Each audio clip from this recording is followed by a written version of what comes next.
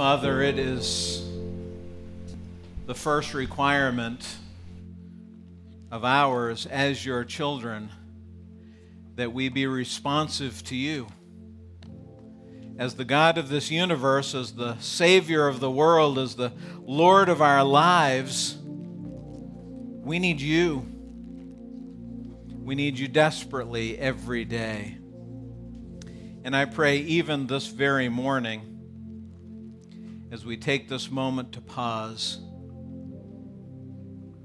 to focus our attention on the Scripture, that we would hear your voice, that we would hear nothing else but the pure, unadulterated truth of the Word of God, and that your Holy Spirit would be the key to unlock it for us, so that we might not just hear it, but that we might understand it and apply it to our hearts and lives, that we might honor and glorify you. Thank you for gathering us this morning, Father, and we pray for your working in our hearts, nothing more and nothing less. In Christ's name, amen. Thanks, folks. You can have a seat. There are a lot of crises going on in the world right now, as I'm sure you're aware. If you listen to the news at all on any level or read any kind of newspaper or any kind of news websites, you'll see that there's a lot of stuff happening.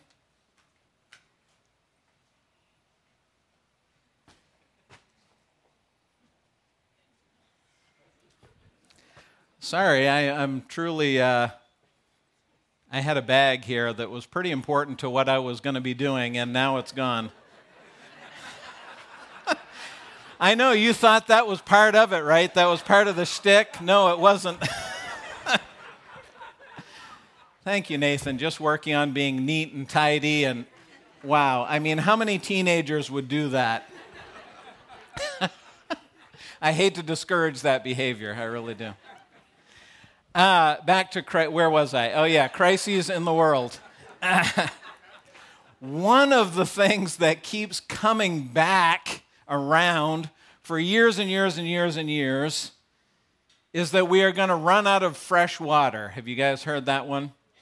Especially California. They are always talking about running out of fresh water, along with all of their other problems out there. That's a big one. But let me introduce you to Lake Tahoe. Lake Tahoe is in the mid to north area of California. It's right on the California-Nevada border.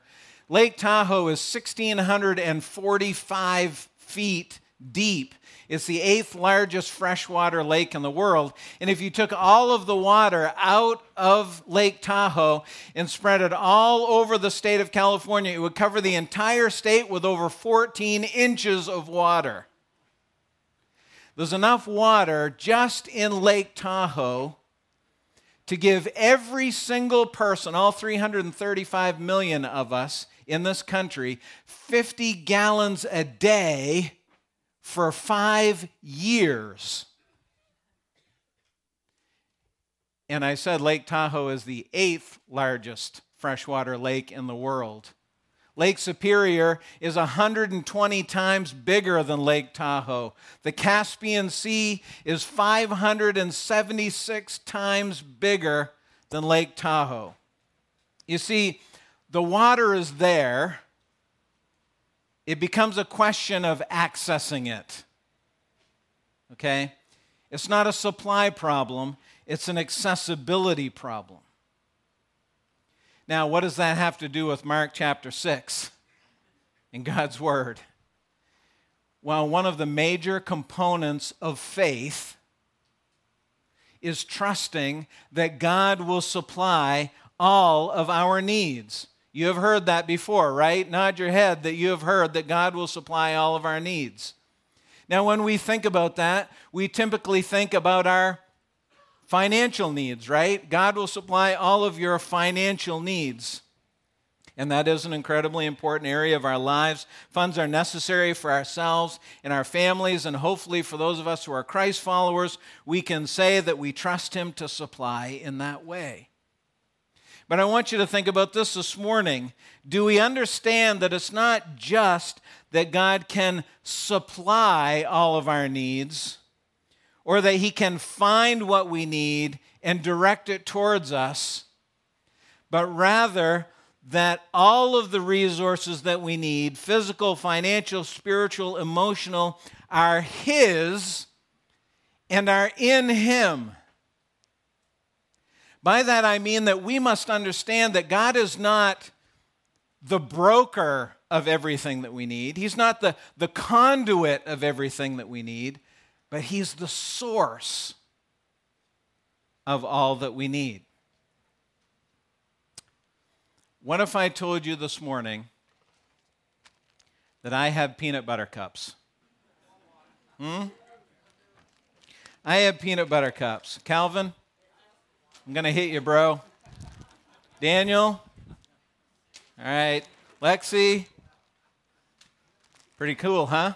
But I don't just have that. I mean, I have serious peanut butter cups. I mean, I've got all kinds of peanut butter cups. I've got dozens of peanut butter cups.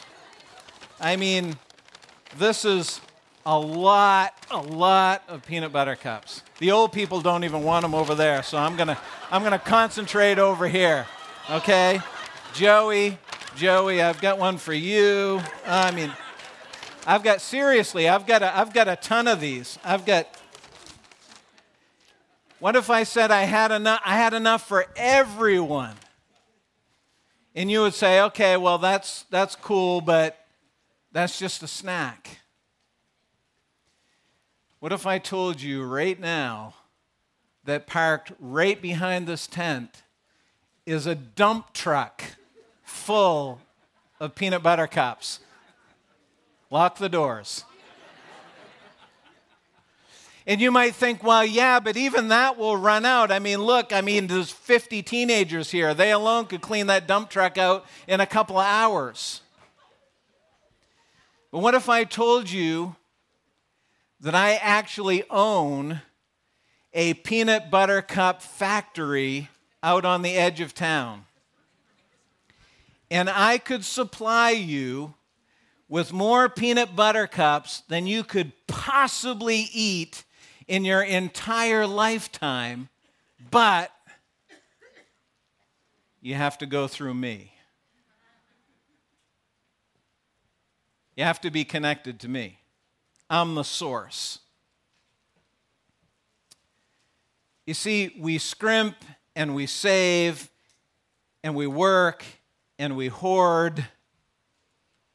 And by the way, this is not a message about money. I promise you, it is not a message about money.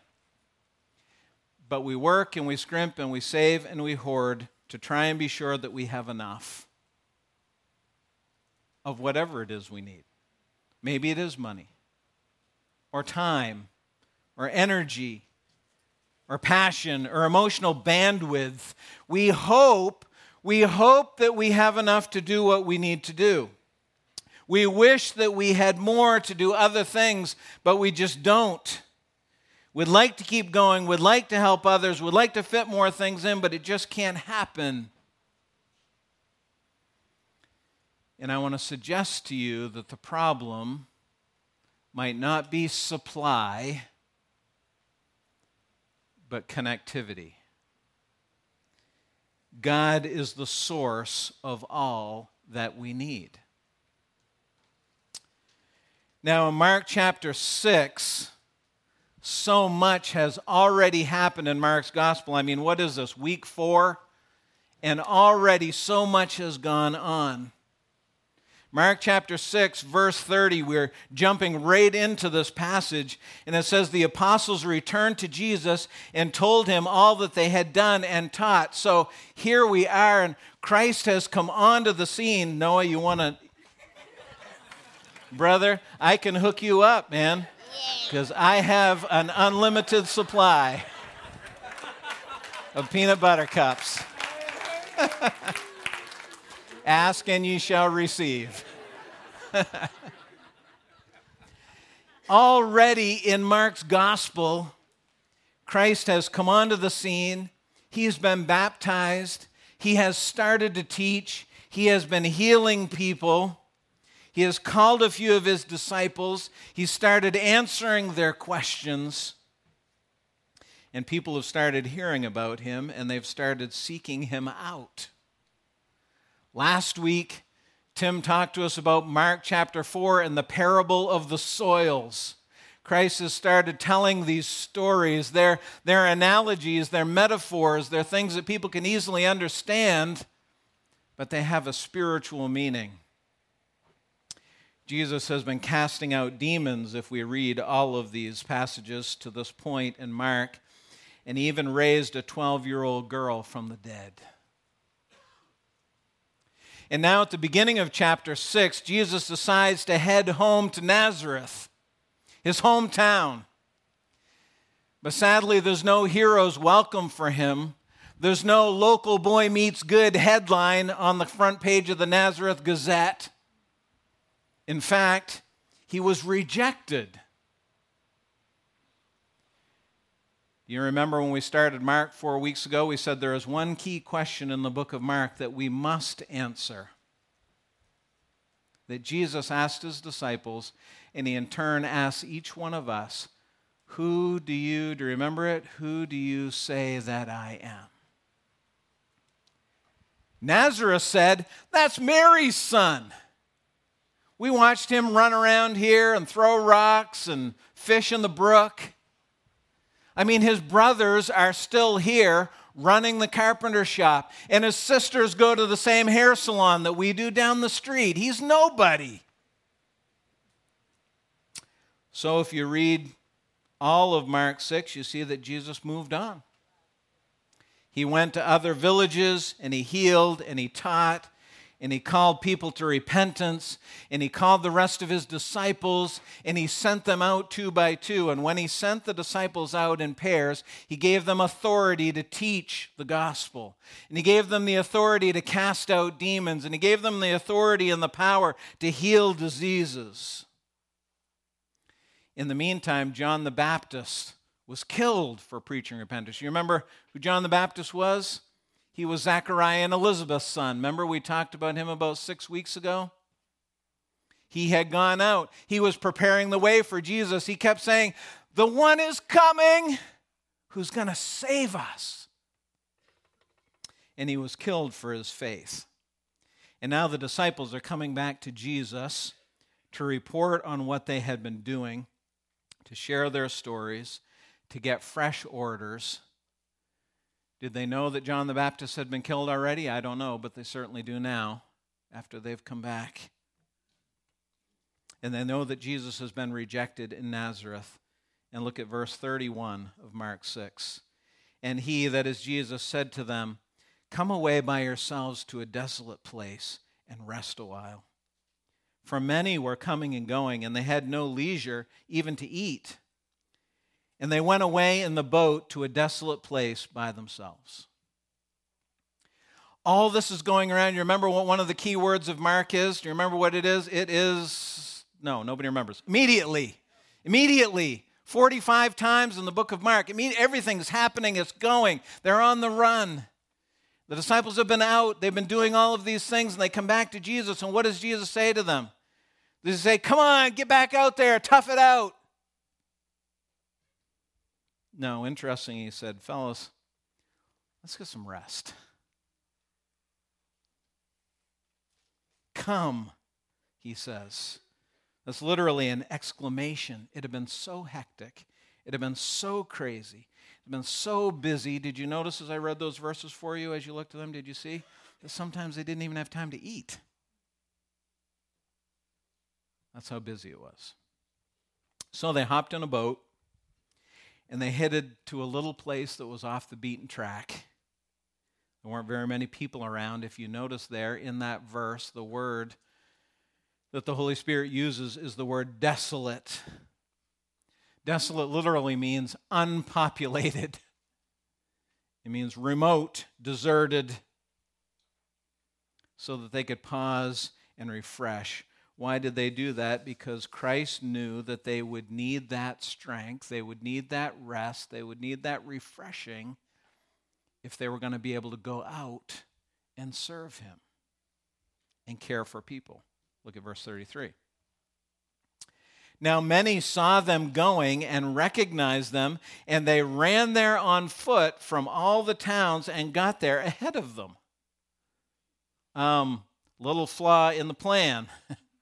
They were recognized because of what they had been doing, because of what Jesus had been doing in meeting people's needs and healing people and raising that little girl from the dead. And the disciples had been out there and they had been doing it too, that people recognized who they were, and they ran ahead and beat them there. Now, I'm not solid on the geography. I don't know how that worked with them getting in the boat and where they were heading and the people running on foot and beating them there, but suffice it to say that they really wanted to be there. And they ran, and they got there ahead of them. Now, how do you think that made the disciples feel? I can tell you how I would have felt in my humanness. I would want to be helping people. I know that's what God has called me to do, but I probably on the inside have been a little bit disappointed because I was exhausted. These guys were exhausted. I'm game to keep going, but Jesus suggested a break, which sounds awesome, but then it gets taken away.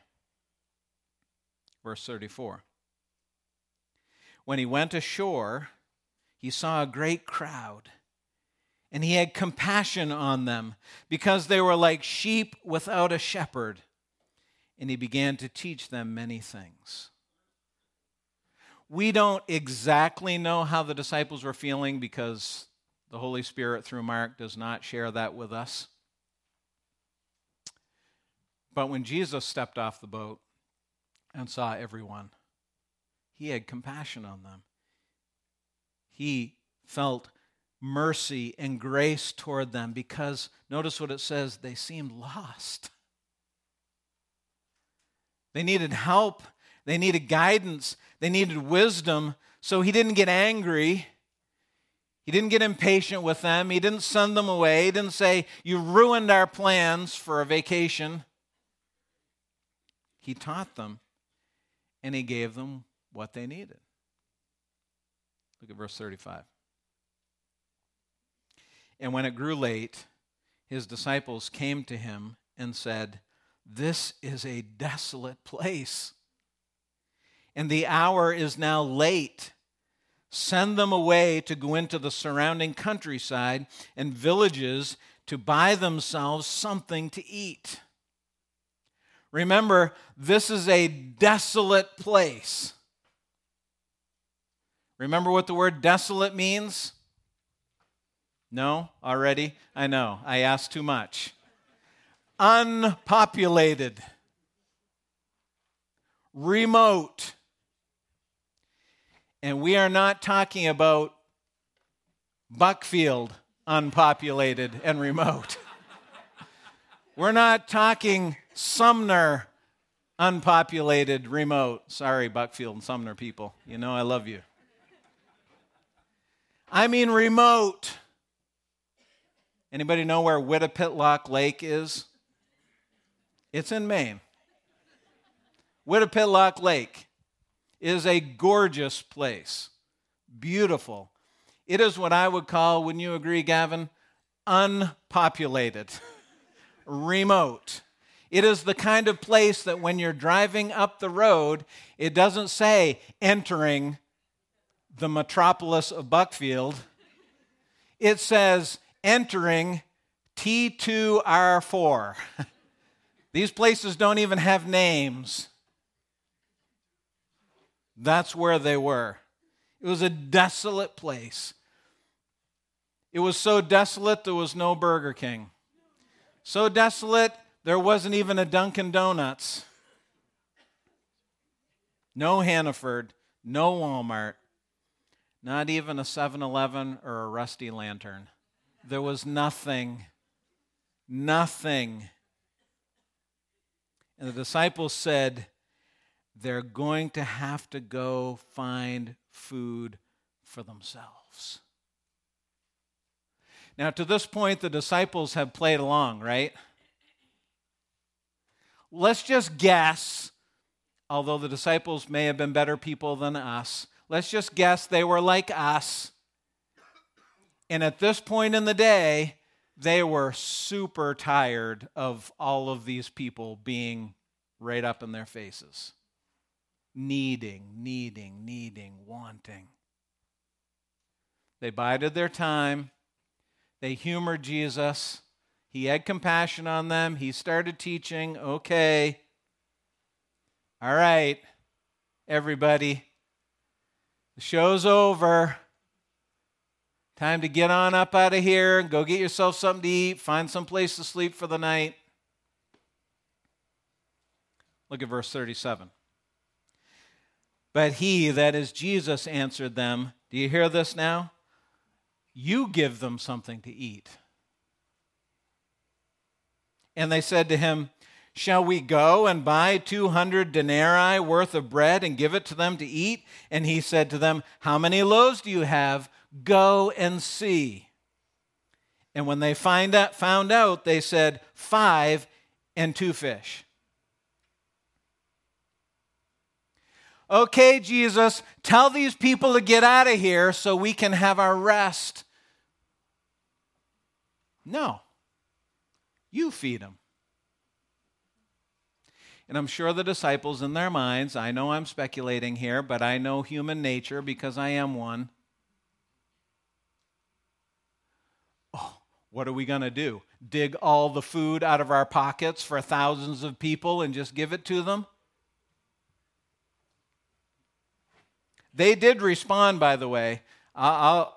They were bold because this is Jesus that they're talking to.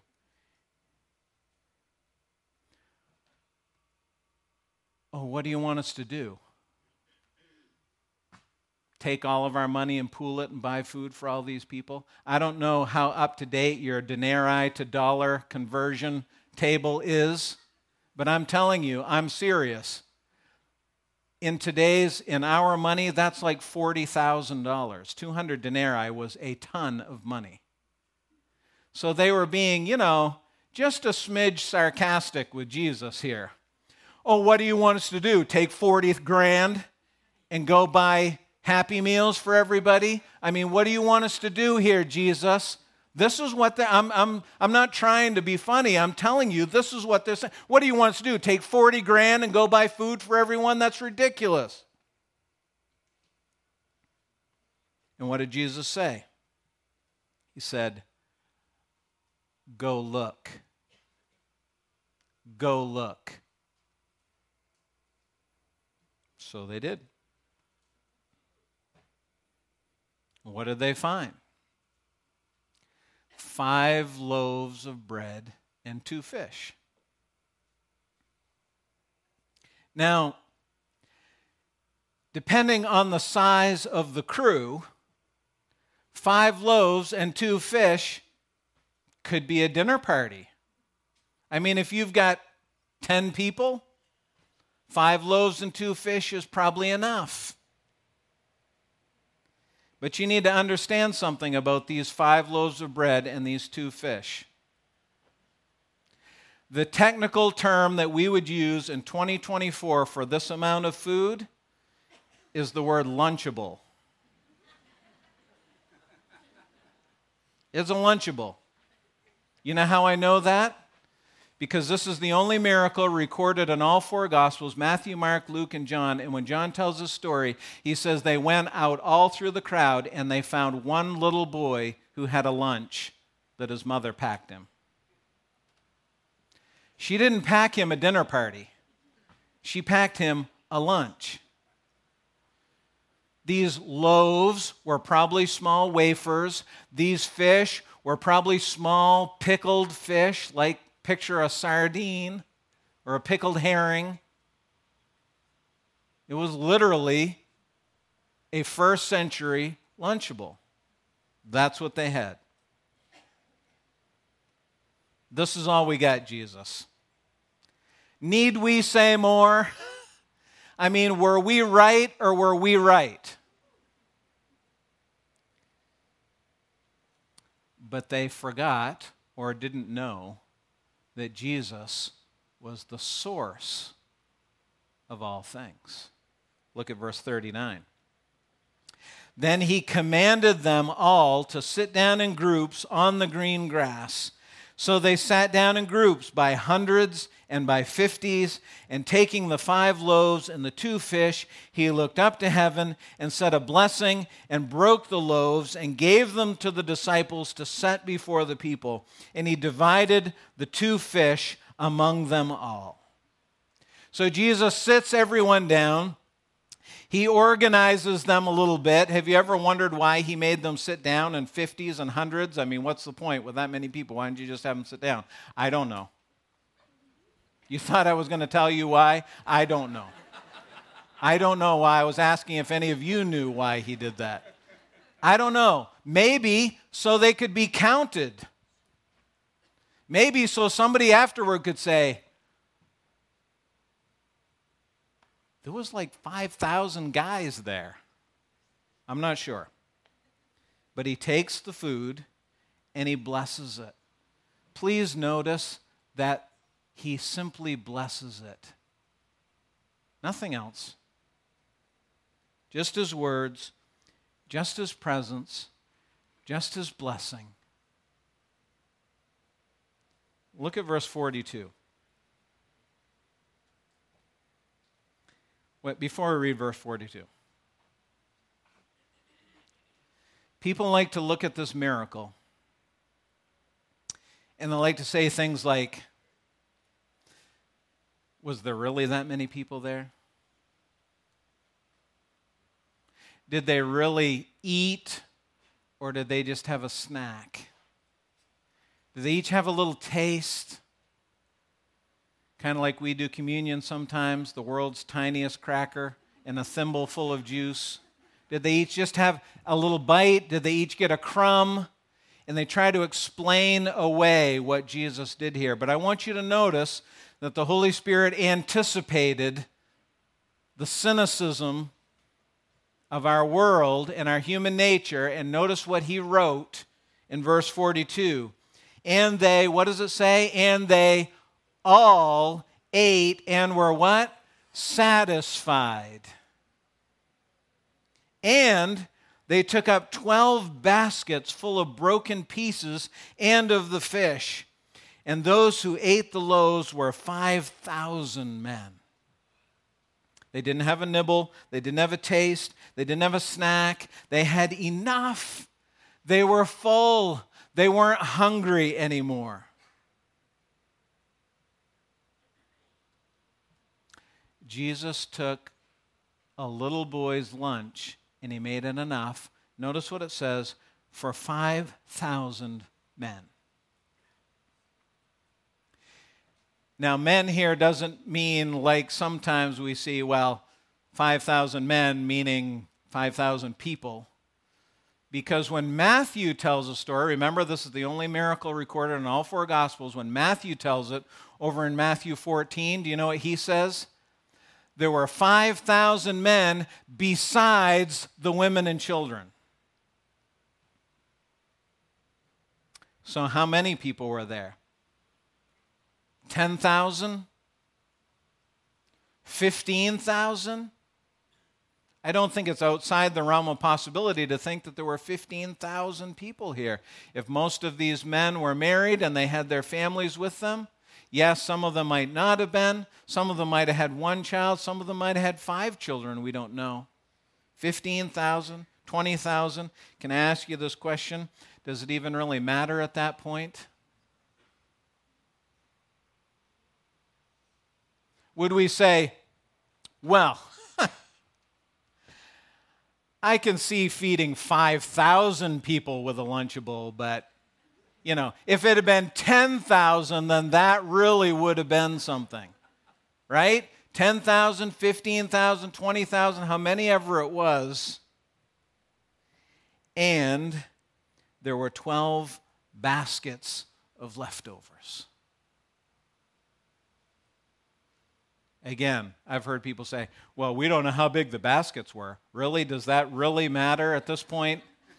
I mean, basket ladies out there, I know you have those little teeny tiny baskets that don't do nothing except sit on a shelf and look cute. I don't care if it's 12 of those. Everyone ate and they were satisfied and there was extra. How did that happen? How was there enough for everyone to eat from a little boy's lunch? There is only one explanation, my friends, and it is this: the presence of Jesus Christ. God is the source of all you need. Physically, financially, spiritually, emotionally, He always provides. I want you to see that He provided in two different ways in this story, in this event. First of all, He provided for the crowd. Their physical needs were met, the food, the provisions that they needed to survive, to satiate their hunger. He met those needs, but He also provided for His disciples, whose needs were, yes, physical because they needed to eat too, and they needed rest because they were tired, but even more so, God provided for their spiritual and emotional needs so that they could keep going, so that they could care for the people, so that they could serve. You may be familiar with a verse found in Philippians chapter 4, verse 19, which says, "My God will supply every need of yours according to His riches and glory in Christ Jesus." This is His promise to you and His promise to me. But why do we lack? Well, there is a variable that we need to consider. Lake Tahoe has plenty of water. I have plenty of peanut butter cups. There are still some left. God, we'll get them, brother. God is the source. He's the source of all resources. The question is not, can God supply my need physically, financially, mentally, emotionally, spiritually? The question is, how is your connection to Him? It's not a supply problem. It's a connectivity problem. Where are you in your relationship with Jesus Christ? Who do you say that He is? Are you like Nazareth? Oh, he's just a local guy trying to make a name for himself. Or do you say that He is God? John 15, verse 1, Jesus said it this way. He explained all of this and He said, "I'm the true vine.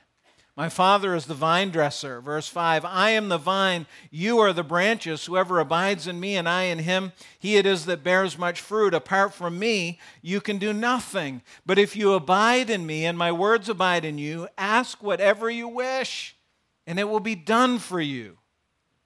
If you keep my commandments, you will abide in my love, just as I have kept my Father's commandments and abide in His love. These things I've spoken to you, that my joy may be in you and that your joy may be full."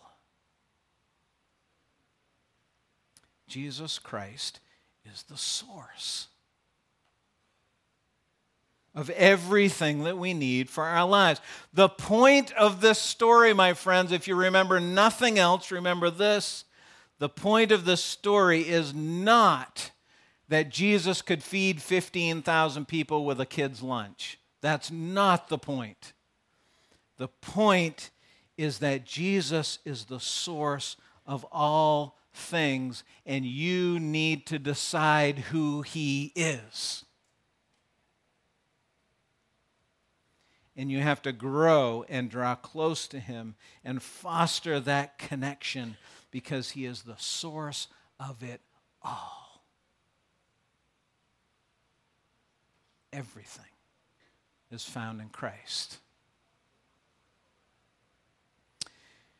I want to invite you to stand and sing a song for us, with us, testifying of that fact. Afterwards, I'm going to come back. I want to show you one more thing that happened in this passage. But I invite you to join us as we worship the Lord and give thanks for His fullness and His supply for us. What key word of Mark? Immediately. If we read right after this happened, immediately after this, Jesus put the disciples in the boat again, set them back off across the lake, and a storm comes up. And the disciples were fearing for their lives, and Jesus came walking across the water to them. But that wouldn't have been shocking to these guys, right? They just saw Him feed 15,000 people with a little kid's lunch. But listen to what it says happened in Mark chapter 6, verse 51. Jesus walked across the water through the storm and climbed into the boat. And the wind ceased. And they were, listen to what it says, and they were utterly astounded. For they did not understand about the loaves, but their hearts were hardened. They were astounded. They just saw Him feed 15,000 people with nothing. But they were astounded because they had not fully grasped that He could trust Him. Are you hearing me this morning, my friends? They were out there. They were preaching the gospel. They were healing people. They were casting out demons, but they still did not fully trust Him. It is possible to be standing here this morning and say, oh, I believe God, I trust God, I'm serving God, I'm doing all this stuff. But be just like the disciples, and your heart is hard to what Jesus can really do in your life, what He can really supply. Remember last week? Remember Pastor Tim talking about the soils? Remember the first one? It was hard-packed earth. And the seed, the truth could not get in. Now, some of y'all are standing here this morning, you're like, I don't understand why my life is falling apart. I don't understand why I'm going all through this. Maybe God is trying to rip up that soil so that the seed can get in there. So that the truth can... I love God. I want to do all this stuff. Yeah. Maybe. But your heart is hard. And you don't understand. And you read this and you miss the point. The point is that Jesus is the source of everything you need. And if you are not getting that point, you need to break up the hard pack on your heart. Do you believe that? You get it. You better be careful. Because if you say you believe it, I'm going to be expecting you to live it. And so is God.